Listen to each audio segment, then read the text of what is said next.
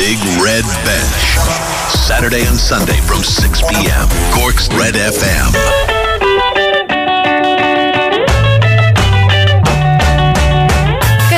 And welcome along to the Big Red Bench with me, Valerie Wheeler on Cork's Red FM. I am with you until 7 p.m. tonight. We have a very busy show. So this week, Rory and myself caught up with Ireland's fastest woman, that is Phil Healy, Cork woman, on her recent success. And we're going to look ahead to what's next for Phil.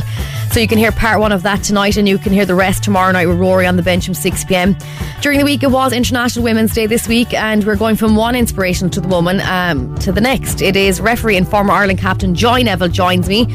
This is a chat you do not want to miss. Ireland are in Six Nations action tomorrow. We've Andy Farrell, we've forwards coach Paul O'Connell, and we have captain Johnny Sexton. And don't forget Premier League preview with Colm O'Sullivan and Ronnie Whelan. So we've all that and more on the bench between now and 7.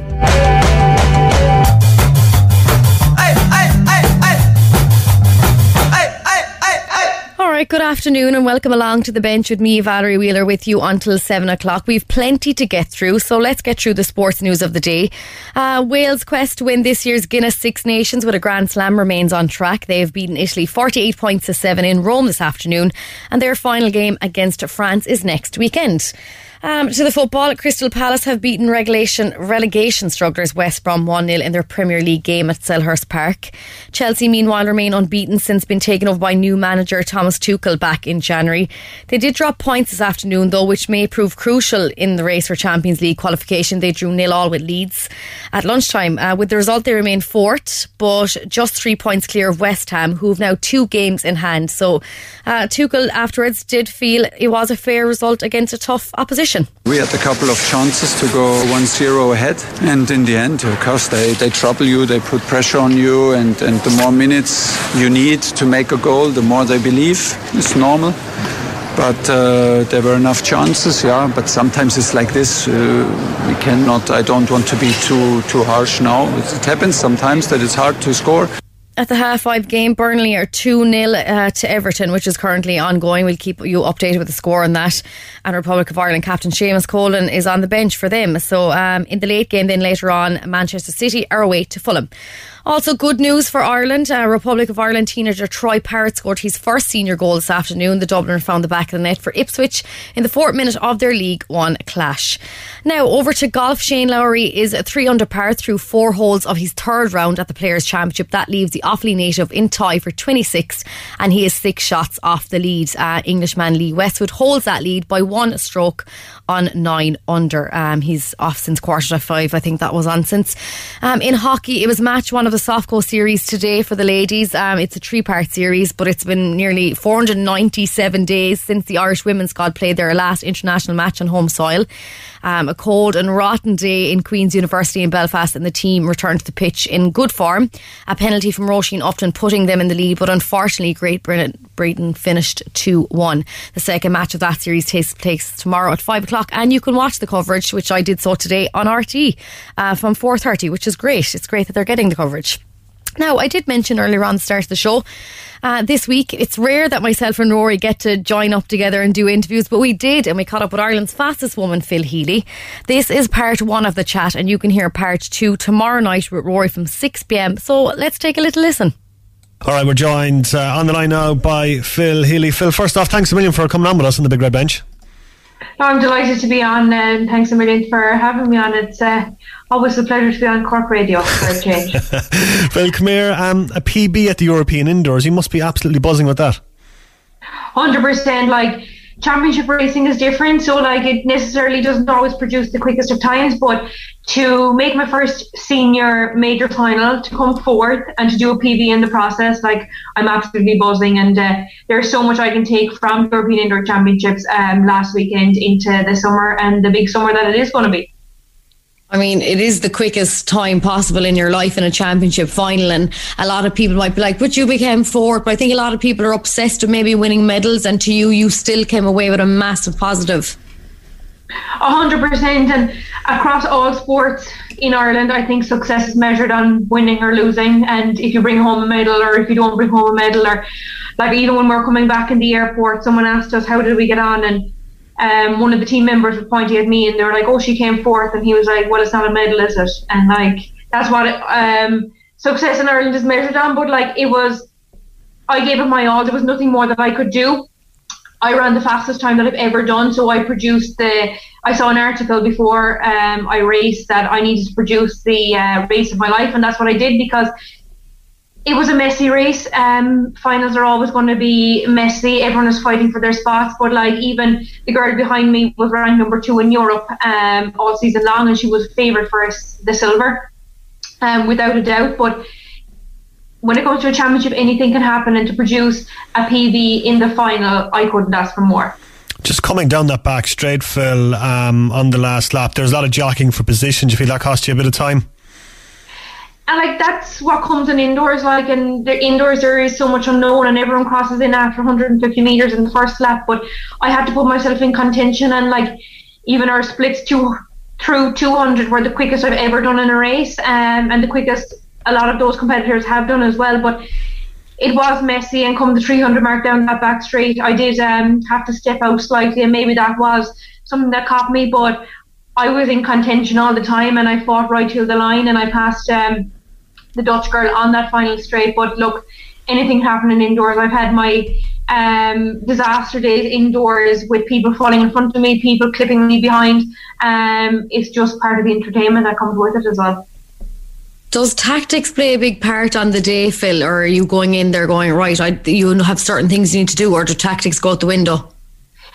They do have a part to play, and like I did discuss it with Shane, my coach, and we tried to play every scenario through, but when you're in the race, you just have to act on your feet and react, and that's what was needed, because Jodie Williams, the British girl, came from the inside. We knew that was going to happen because she gave her tactics away in the bus on the way to the stadium. But like, yeah, you just have to act on your feet, but you have to put yourself in contention, and you need that speed to make it to the bell in the best possible position properly for the first lap, because it is hard to pass on that second lap. But maybe more so from 800, 1500 tactics are more to play. With 400, you just have to act on your feet and put yourself in contention right from the beginning. Speaking of your coach, Shane McCormick, he wasn't there in person at the weekend. Were you in constant contact with him on WhatsApp and Zoom and stuff like that? And how much of an impact was him not being there? How much of an impact did that have on you? Yeah, so it was very strange for me, because Shane has been coaching me for the last 7 years, and this is probably his 4th race that he's ever missed. So that was something that was going to be new to me, but I wasn't going to let that get the better of me, because I had to just overcome it, and everyone was without their personal coaches over there because of restrictions. But I was in contact with Shane all the time, even right up before I went into Colm for the final. I told him that I was ready to rock and sent him a message. So yeah, it was hard for him more so watching on television and not being there, but with the contact that I had, he might as well have been there, because I wasn't touched the whole time. But it was a different scenario. But look, it's a trial run, I'd say, for what's to come during the summer, because I'd say it's going to play out the exact same way. So it's just about getting used to that and not letting it overcome me as such. Do you think you possibly maybe rely on him a bit more, or maybe feel like you need to rely on him a bit more when he's not there? Do you think you'd be in more contact with him and he'd be talking to you a bit more to get you more motivated? Like, it's hard to know, and he says maybe it's a sign that he should stay away more often. But look, we were in touch the whole time, and like, it's such a short window as well with the competing. Like, I raced on Friday morning, was back out on Friday evening, so we would have been in touch to discuss how the heat went before the semi-final, and discussing who's in the semi-final, and then try to sleep as much as I could on Saturday before going out Saturday evening and discussing it again. But I probably I did definitely have an awful lot of contact with him over the phone before I went out. But no, it became our normal as such, with the way that I was out there, and I was prepared perfectly, and I wasn't fearing anything going in by not having him there. Phil, running 2 races in a day in your heat and your semi-final, how hard is it to get up to race speed, get back down, then get back up, and then come back down for the final? Like, definitely people underestimate and think that, oh sure, look, you can come out and race as many times as you want, but like, so my heat was on Friday morning, and I would have gotten up at 7:45, and I didn't race the semi-final on 7:45 again that night. So like, that's a long day, and it's a lot of nervous energy. Like, you're on a caffeine high after the heat, impossible to sleep in between, but you just have to try and rest. and then you have to get back out there and go back to the stadium again for the semi-final. And it is a short window by the time you get physio treatment, come back, get rested, eat, and you have to go again. And it's the same for the semi-final, because I knew I needed to get a COVID test the day of the day of the final, but I tried to get it on the night after the semi-final, so I didn't have to get up the morning of the final. So that was planning that needed to be done, and I got to sleep in the morning of the final, and it's just about resting up and preparing again. What is it like now being part of that atmosphere, getting COVID tests, having the mask, the social distancing? It's all a very strange and surreal experience now when you're in competition mode. 100%, and look, everybody is in the same position, and I know it did get the better of some people, but it is weird because, like, even in call room you're wearing a mask, it's roasting inside there, it's hard to breathe, and you finish a race and it's hard enough to breathe after a 400, not a mind with the heat that's inside in the stadium, and then put on the mask straight away. But it'll be our new norm, having the COVID test. Look, we're very privileged to be in the position to get to race, so if it takes so many COVID tests before we go, during there, and when we come back, any athlete will do it if they get to be put in a position where they can compete at the top level. Phil, for your final on Saturday night, were you aware of the level of support that was coming from home? I mean, like, my entire Twitter feed was filled with like, go on Phil, hashtag Ballonine Bullet for the entire evening. Yeah. Were you aware of all that before you went out for the final? Like, I actually didn't become as aware of how much support there was until after the final. Like, I was getting tagged in loads of tweets and Instagram stories and different things like that, but to see the level of support after the final was absolutely crazy, and it was a credit to RTE and the coverage that David Gillick, Rob Heffernan and Derval gave us to promote the sport, because it's such a minority sport, but we definitely gained an awful lot of new fans over the weekend, and it certainly gave people such a lift back in Ireland. But to see the local support and everybody in Cork and just all around Ireland in general, it was great to have, especially in the times that we're in, and we certainly underestimated the level of support over, and it was great to see it, and it gave the team a massive lift. Something else I think that we've all seen since is a lovely picture of yourself and Orla Cronin. I mean, the West Cork are really flying the flag. Orla getting her All-Star. I mean, you with the new PB. I mean, Phil, that picture was so lovely to see from Inniskeen National School. Absolutely, and it's gone viral since, and Orla literally lives down the road from me, and I would have played camogie with Orla the whole ways up, but it's a credit to Orla in the year that it was in, to get an All-Star, and all the achievements that she has achieved along the way, and then an All-Star being the pinnacle to achieve. But no, it's like, it highlights more of West Cork, and I'm always saying the talent that's in West Cork across all sports, but really it is, and sometimes people don't realise the depth of talent across all sports. Like, we've got Olympic medals to the highest level across a number of sports, so it is great to see, and all the coverage that it does get, and Kieran McCarthy certainly down in West Cork promoted on the start. Certainly so, yeah. Just looking ahead to the summer and the Olympics, is the 200 the focus, or is the 400 going to have an equal focus, or are you just mostly focusing on the 200? Yeah, so the 200 is certainly the main focus, and I'm qualified for the Olympics in that at the moment. So with the qualification system, they take the top 56 ranked athletes in the world, and currently I'm 29th, so I just need to secure where my position is at the moment, and we're certainly going to give it a shot for the 400 as well. The two events don't clash out in Tokyo, so as we look ahead into the summer, that's definitely going to be a name, but the 200 will take the majority of focus. What's the qualification process? It's the average, isn't it? Isn't it the average at the moment, Phil, isn't it? Yeah, so the qualification system has changed. So, like, if we looked at the 2012 qualification system or the 2016, I would be qualified, I think it is 3 times in each event, in the 200 and the 400, based on the standards that they have. But that's scrapped as such now, and they take a ranking system. So they take an aggregate of your 5 best times, and certain races bring a certain weighting and bonus points for the points that you can collect at the different races. So it really comes down to picking the best possible races where you can pick up the most points, and obviously producing a quick time. And indoors carries a bigger weighting of points than outdoors, and you can carry 2 indoor times into outdoors. So it does set me up nicely. But with the 2 times that I've got from European indoors, all I need is 3 more outdoor 400 races, and hopefully that will take care of business. Right, that was Phil Healy, part one. You will hear the rest of that chat tomorrow evening on the Big Red Bench from Rory from 6 o'clock. Also plenty more about what's next for Phil. And luckily enough, we did see during the week that some athlete from that trip did test positive for COVID. But luckily enough, Phil wasn't travelling with that group, so she is fine.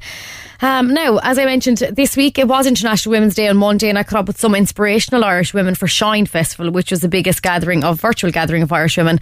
I did speak to Joy Neville, and I think this interview will stick with me for a long time. I just think Joy's, I suppose, love for the sport is so infectious, and her attitude towards life and sport. Let's take a listen. This is Joy Neville, we all know as a referee, and she's former Ireland captain. Oh, not at all. Thanks, Valerie. Thanks for having me. Plenty of fond memories in the green jersey. Yeah, plenty of fond memories. I suppose, I retired in 2013.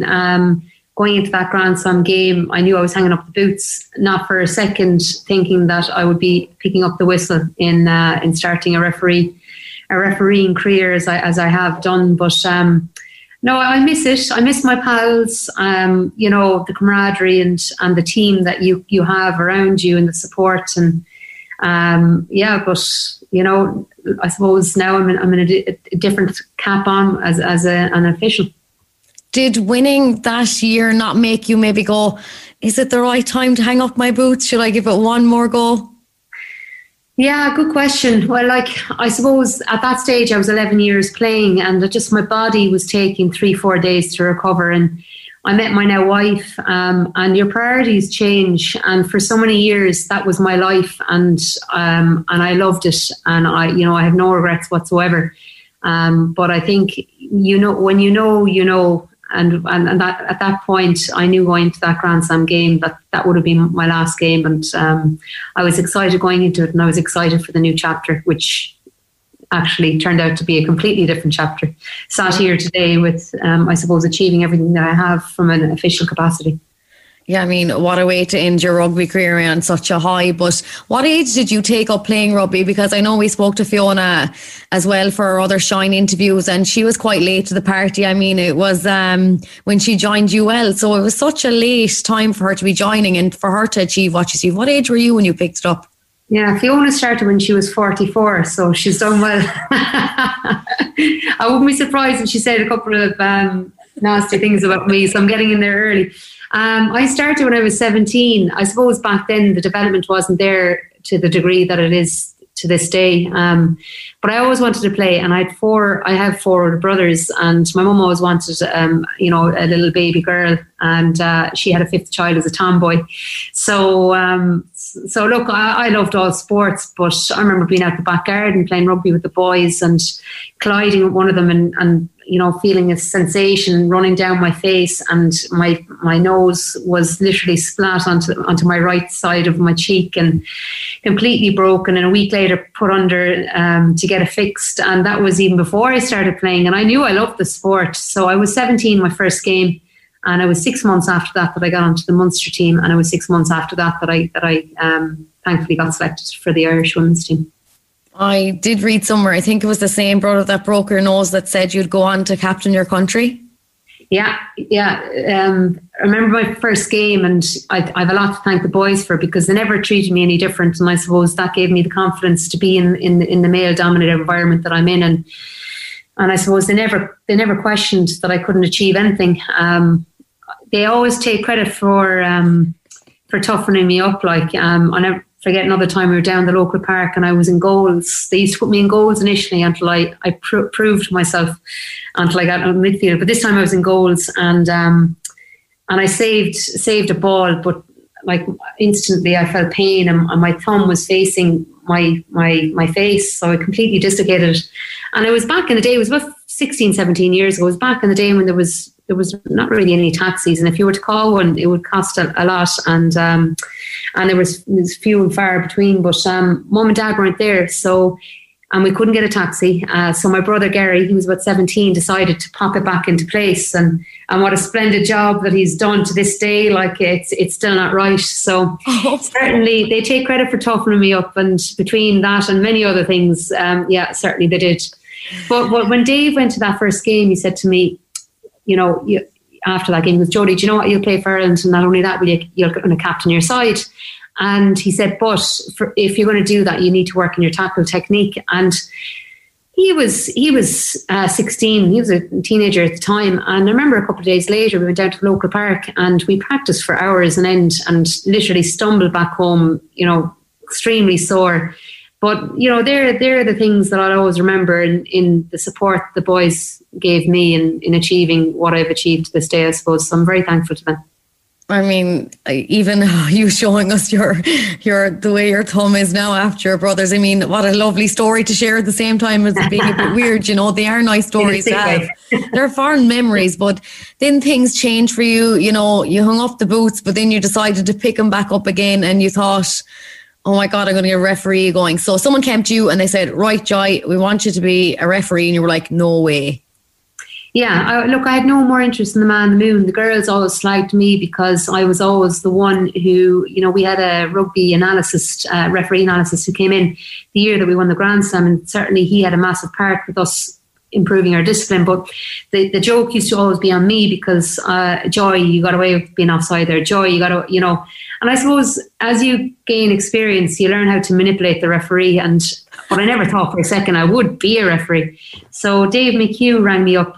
He refereed in 3 World Cups himself. And I said, Dave, after giving a decade of dedication and commitment to the game, I need to enjoy my new chapter now. At least give me a couple of months to enjoy my family and be there for their moments, because they've always been there for my moments.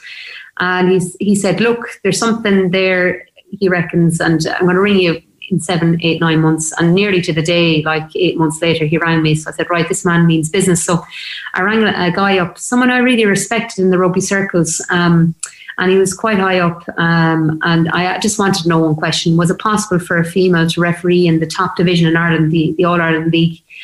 The Gary Owens, the Young Munsters, the Corkans, the Lansdowns. And he said, Joy, not my lifetime. And this guy was in his mid-50s. So that was a pretty big statement. So I said, we finished our conversation and put the phone down and picked it back up to Dave McHugh. And I said, yeah, I'm in.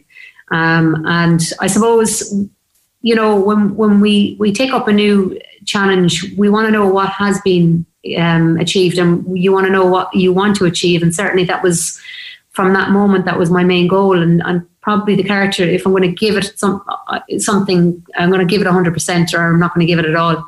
So at that moment, I suppose I committed to that. But I think also to the young listeners out there, I think it's important that we realise that we will, at some stage of our lives, if it hasn't happened to this, up to this point of their lives, that someone will tell you you can't or you won't be able to do something. And you can be one of 2 people. You can be the person who takes that advice for face value and I suppose lets that idea to the side and moves on to something else. Or you can be the type of person who has self-belief and does whatever they can do to achieve their goals. So just if someone doesn't agree with what you think that you want to achieve, doesn't mean you can't do it, with a bit of luck as well. It's amazing that's what kind of drove you on, Joy, was someone saying, no, a woman can't do it. And you were like, right, I'll prove you wrong. Well, I didn't I wouldn't say that I was 100% confident I achieved that, but certainly that was going to be my goal, and I was going to do everything I possibly could to achieve that goal. And I have refed in Pro 14 and in Europe, and obviously the Women's World Cup, but I'm still very proud of that moment because of the resilience, I suppose, that I showed for myself. And when you went to ask this question, you obviously were a bit conscious of your gender maybe heading into this role. I wouldn't say I was overly confident that it was going to cause a massive barrier, because I don't want to make it I don't want to make it an issue. Sometimes if we overfocus on things like that, then we make more of a deal than what's necessary. But it hasn't been all easy, Valerie. Like, I remember going into a rugby club and being met by the caretaker and asking where the change rooms, where the refs room was, and surrounded by all the players chatting, ready just before going into their change room, and he said, "Oh, a woman." After he looked me up and down and up, and all the boys staring, and I use humour. I think humour works well, and I just looked down. I said, "Well, the last time I checked, anyway, yeah." And they all burst out laughing, and he went puce, really red in the face, and he ran in to escort me to the change room. And on the way out that same day, as I was dressed to warm up, I was met by another club's person, an older man, and he said, "Oh, you here to ref the thirds?" And I said, "No, I'm here to ref the firsts." He said, "Oh, you sure you'll be able to keep up with the pace of play?" And I said, "Yeah, I'm sure I will." And instead of getting confrontational or, taking major offence by that, in a way, it's lack of education. That individual never saw a female refereeing in the middle, and I use that to motivate myself to be as prepared as possible to perform. And I suppose share the message that it makes no difference of characteristics or any characteristics, whether it's gender, religion, colour, sexuality. It's just about a person in the middle doing a job to the standard necessary. And I think slowly but surely I've shared that message, and I'm hoping to think that the groups that find it hard to see a female in those environments is minimising somewhat. Well, no, it's great to have someone like you. You said they need to be educated, and that's exactly what you're doing. And Joy, you're absolutely doing amazing. I think that everyone can speak so highly of you and all your achievements, and they seem to be getting bigger and better. And for you and your family, it must just be outrageous so far, the achievements. I mean, what's kind of been the highlight so far? Thanks, Valerie. So many, like the Women's World Cup, the final. I played in 2 World Cups. I never got to get to a final as a player, but I got there as a referee. That was an amazing experience. My first Pro 14, that was another really unbelievable experience. Them two probably be up in the top, and maybe they're getting the Referee of the Year 2017. I actually didn't realise the magnitude of that award, and I thought I was only getting it as from a female category rather than an overall. And my wife Simona came with me, was in Monaco, it was amazing. But it wasn't until afterwards, and the reactions throughout the world, and particularly from home. I think it's moments like those you see the support that you get from my own city, Limerick, and province, and I was blown away by the support, and I still am, to be honest. And it's been great. It's been wonderful, and it might encourage other young players to get involved as well. And I know you and your wife have some amazing news that you shared recently as well, and you're expecting, and that's a whole new journey to be a part of as well. Another new chapter that we were prepared for, not like me becoming a referee.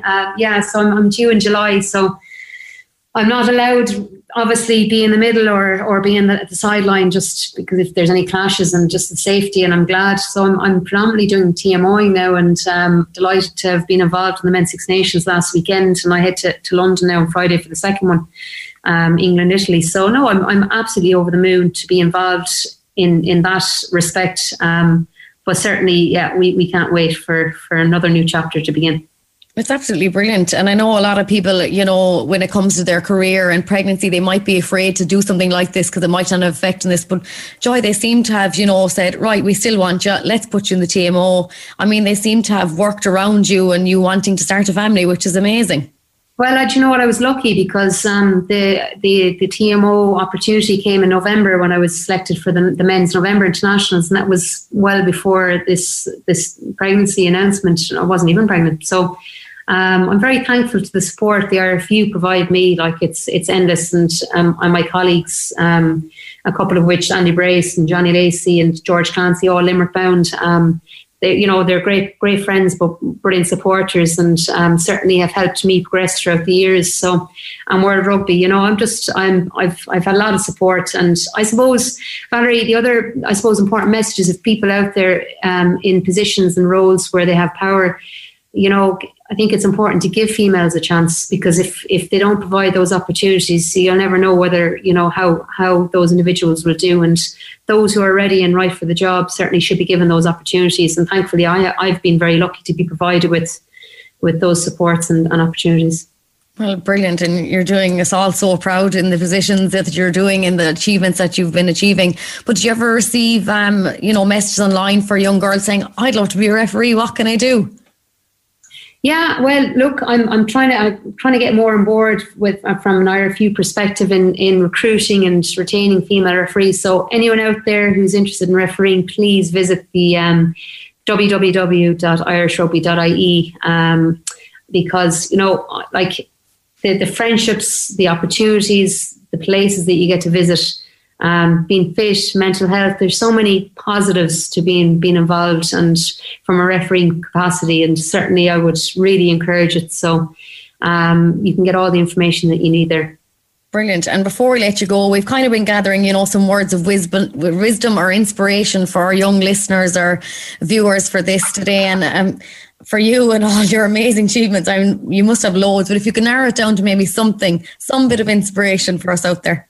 I have two, if I may. Great.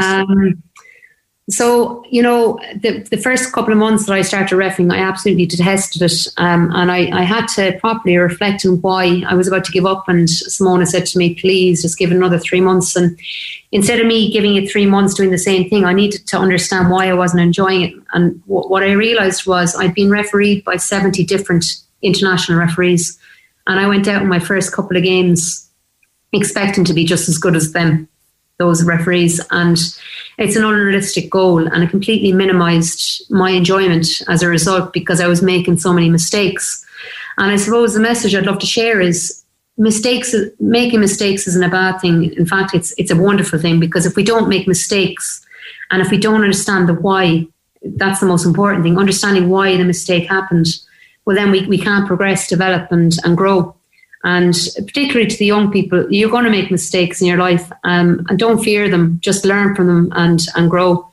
And lastly, I'd love to share is every game that I'm involved with, I go out with the mentality of have no regrets. So whatever you put your mind to, do whatever you can to prepare to the most and come away knowing that you're proud of yourself for what you've done in preparing to achieve your goals, and just have no regrets and enjoy. Brilliant. Joy, you've been absolutely amazing. We look forward to see what you're going to do next. And of course, you're taking on the biggest challenge of all by becoming a parent soon enough. Very true, Valerie. The scariest of them all. You're on. It can answer with the scariest of them all, yeah. The scariest of them all. I'm sure you'd be absolutely amazing. Congratulations to yourself and your partner, and thank you so much for joining us. We're all proud of the nation as you for all the work you do. Thanks, Joy. I appreciate it. Thanks, man.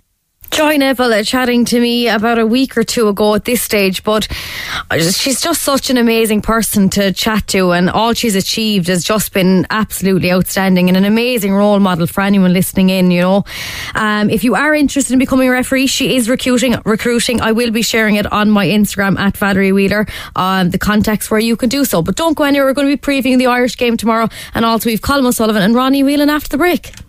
The Big Red Bench. Game on. Saturday and Sunday from 6 p.m. Welcome back to the Big Red Bench with me, Valerie Wheeler, with you until 7 p.m. Now, a big day tomorrow for Irish rugby. They make the trip to Murrayfield to face Scotland in round 4 of the Guinness Six Nations. Ireland's changes are minimal. There's 3 changes. Cian Healy, Rob Herring and Keith Earls are starting in place of Dave Kilcoyne, Ronan Kelleher and Jordan Lamar, who all dropped to the bench. The most notable selection, though, I think, is Jameson Gibson-Park. Taking the 9 jersey ahead of long-term option at scrum half is Conor Murray. And also he returns to the bench. And Munster teammate understudy Craig Casey's there. So Scotland have made 4 changes from the side that lost to Wales after being reduced to 14 men over a month ago. And Andy Farrell was chatting to the media this week ahead of tomorrow's clash. He starts by mentioning the competition for the starting team is fierce. Competition for places is at its premium at the minute. Players are playing well. Players are getting a bit more game time, coming up to speed as far as that's concerned. And players are really putting a hand up in training, etc. So it's a difficult one this week, but it's the right one for this game against Scotland. What are you expecting from Scotland on Sunday? Much of the same as what we always get, a fierce competition. It's always a tough battle up there at Murrayfield. We know they're confident coming into this game. They always seem pretty confident, Scotland. Before that, they play against us anyway, and certainly they will be this time round. Obviously, they had a red card against Wales, so they played pretty well in that game. And then the game before that was a special performance by them at Twickenham. So we know that they'll be brimming and ready for us come Sunday. Cheers, thank you. Hi Andy, I suppose specifically, why did you decide to go with Rob Herring ahead of Ronan Kelleher? Rob's a great player for us. He's a big leader in the pack as far as set piece is concerned. He's very accurate in that regard. His work rate goes unforeseen quite a bit as well as far as his line running and his numbers as far as rucking's concerned. He's an important part of our pack, and he's going to lead us straight from the start. And then you look what we've got on the bench. We've got a strong bench, a dynamic bench that's hopefully going to pay to us towards the end of the game.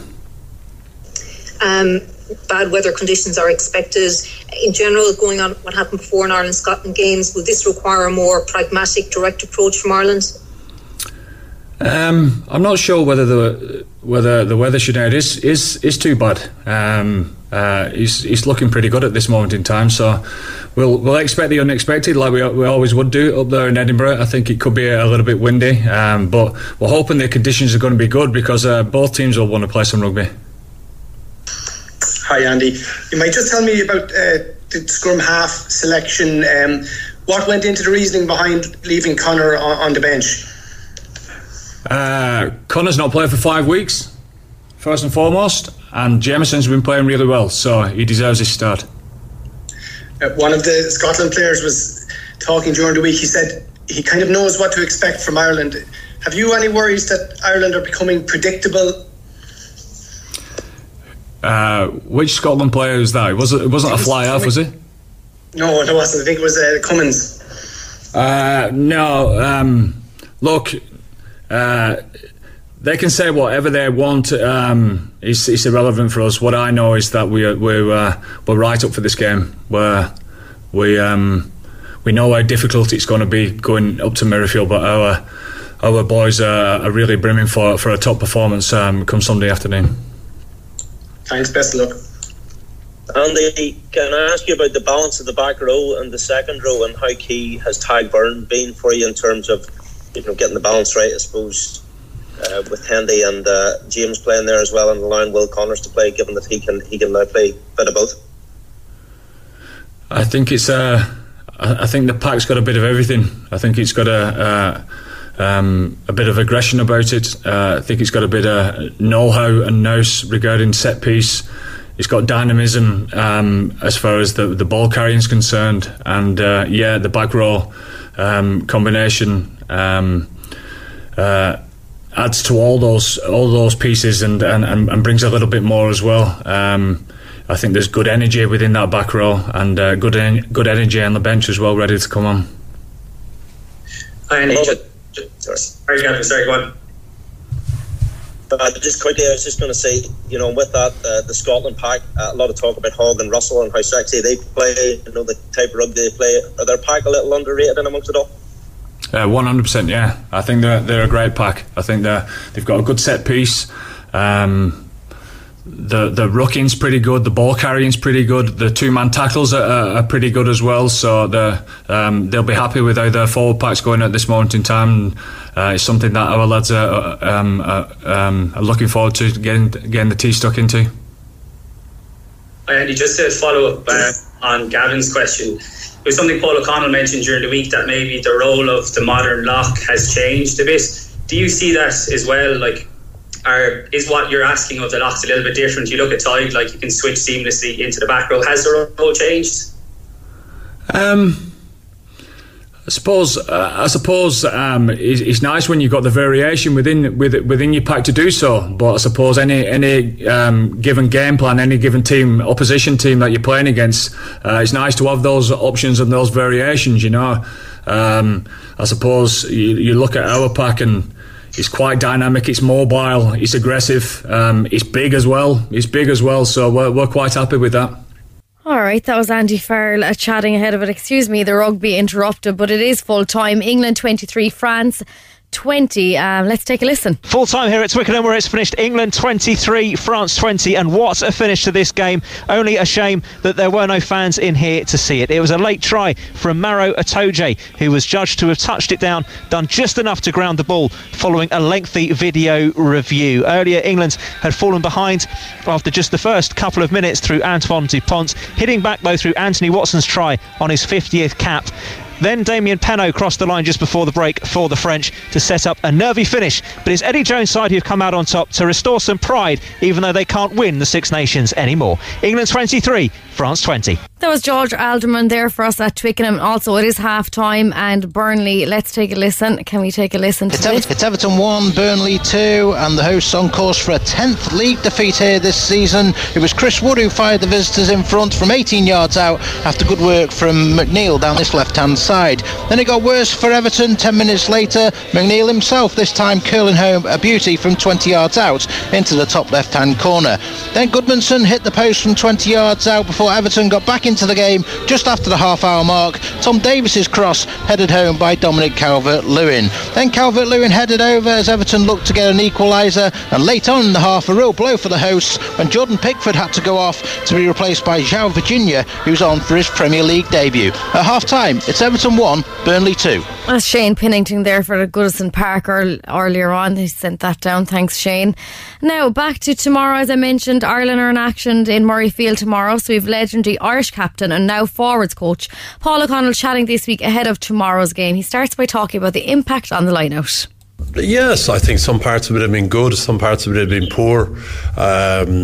We've managed to give away a few penalties through some sloppy defence on our behalf, which has, I suppose, given the opposition access into the game, and that's one of the big things you don't want to do. You want to put pressure on opposition ball, certainly, but you don't want to be giving away penalties, which we have once or twice.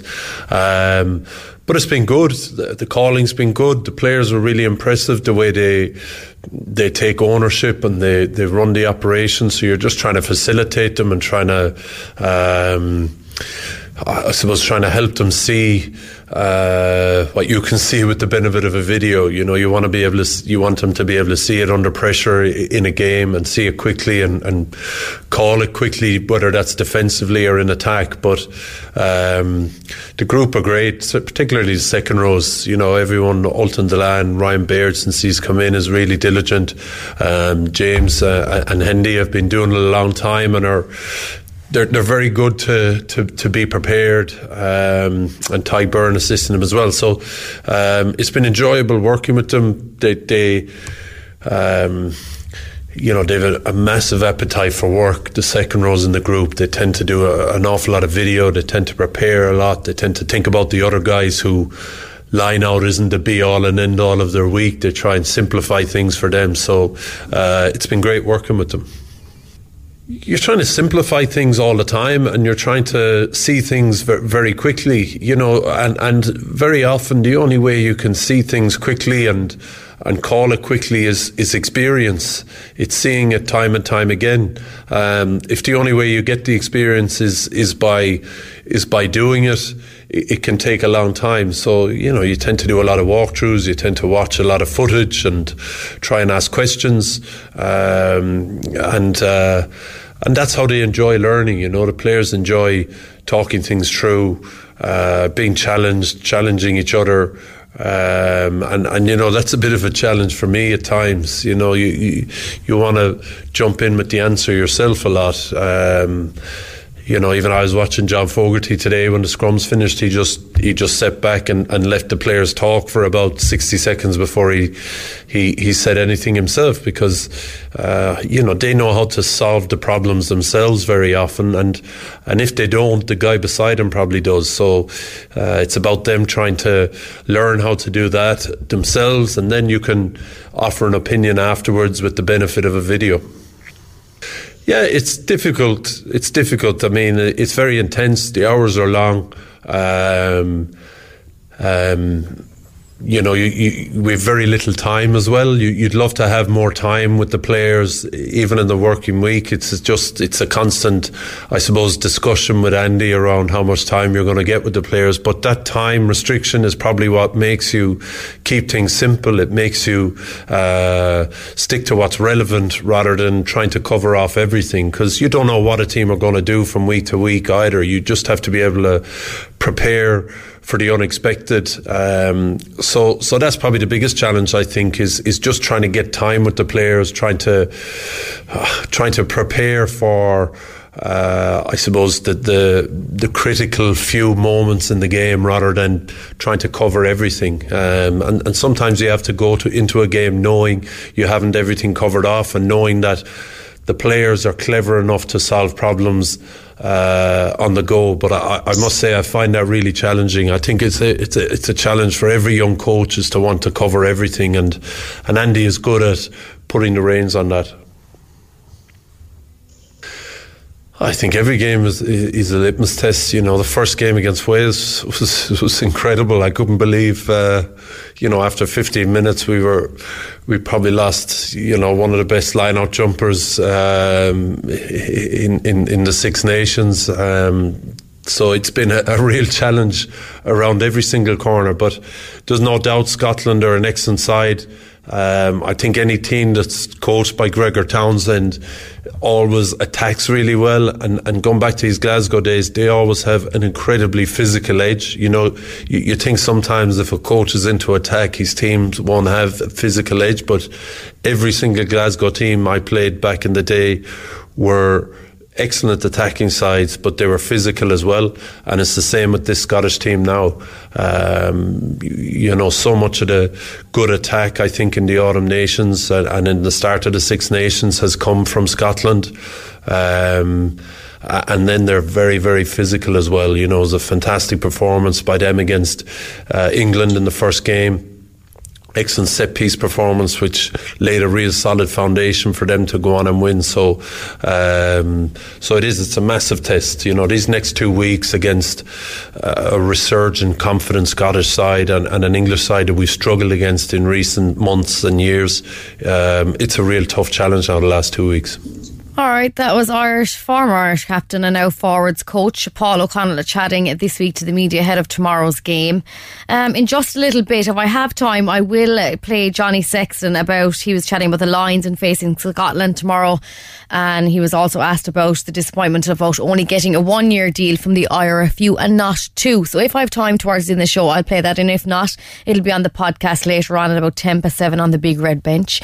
But now it's time to look ahead to another big weekend in the Premier League with SportsNation.bet. Colm O'Sullivan has been looking ahead to all of tomorrow's games with Ireland and Liverpool legend Ronnie Whelan, starting with Leicester City and Sheffield United, and the news that Chris Wilder had left United ahead of the game. He's done a great job there. They more or less said they weren't going to get rid of him unless he wants to walk away. But you cannot see past Leicester in this one. They're playing fairly well, Leicester. They're in the top 4 and they want to get Champions League spot again. You would have to say Leicester. They'll be part of them a bit when we talk about it. But yeah, Leicester, Brendan Rodgers has done a great job there as well. So we would go with Leicester winning there. Then you got Arsenal Spurs, North London derby, a huge game on a Sunday afternoon, the big Super Sunday game on Sky. And I mean, Spurs are in great form. They had a good win in the Premier League last week. They won again during the week in the Europa League, as did Arsenal. But Spurs really are looking like they're kind of coming together now under Mourinho finally, and Gareth Bale finally hitting form as well. He's been great the last few weeks. Yeah, it's weird what Mourinho does, isn't it, with players? He seems to pick on a player like he has done with Dele Alli. Everybody thought Dele Alli would play every game, but the manager didn't fancy him. He did it with Luke Shaw at Man United as well, didn't fancy him. You look what Shaw's done this season. Dele Alli hasn't been in the team. But then when Bale came, we all thought, oh yes, Gareth Bale straight in the team. Mourinho didn't put him in the team. He's now put him in the team, and Gareth Bale is playing really, really well, scoring a lot of goals. Son, Harry Kane, Bale, the three in the front. We talked about Mane, Salah and Firmino, didn't we, for a long time? But these three now are starting to score a lot of goals and create for each other as well. So I think Spurs will be hard to beat. I think Arsenal, although they're playing well, and they've sort of got themselves out of a bit of a rut that they were in early on, they've got themselves out of that now. I can see Spurs winning it, but I wouldn't put a draw out of them. I don't see Arsenal winning it, put it that way. Yeah. And then Man United and West Ham is a huge game, because Man United are coming into that at the back of a pretty good week, beating Man City last week, very narrowly beating AC Milan in the Europa League, apart from that late goal for the equaliser. United have had a good week, but West Ham under David Moyes are having a great season, aren't they? Remarkable job Moyes has done. How he's got them playing. you can't go through the squad and say they're all household names, can you? But Antonio started to score a few goals. Jesse Lingard come in and has done really, really well.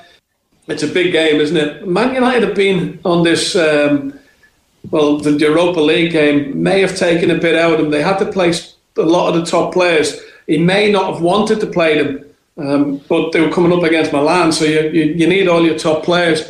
You've got to draw out of it. But it's a difficult game now that they've had to play midweek, and now they come up against West Ham.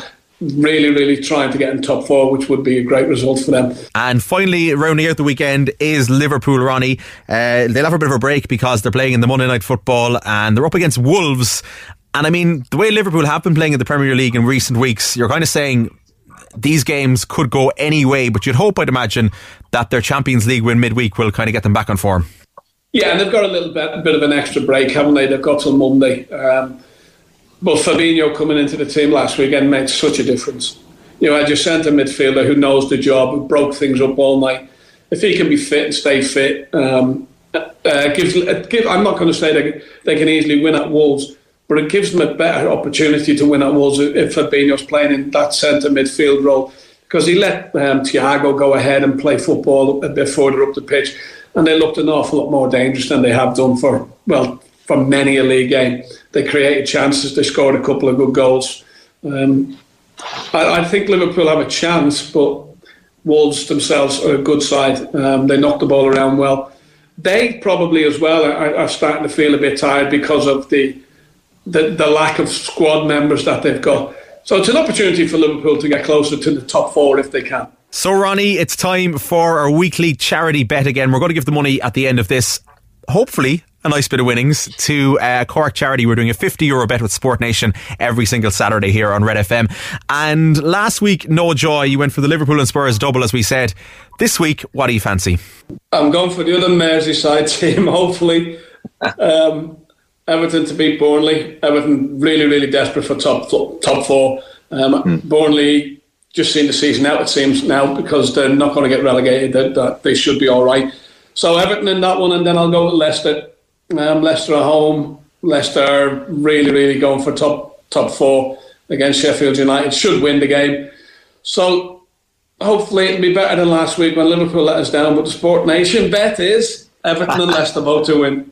Everton and Leicester both to win, a double again this week. And you left out Liverpool, possibly wisely, Ronnie. Yeah, very, very wisely. In the league this year, I'm not touching them again. All right, Ronnie, listen, we'll leave it there for this week. Thanks a million.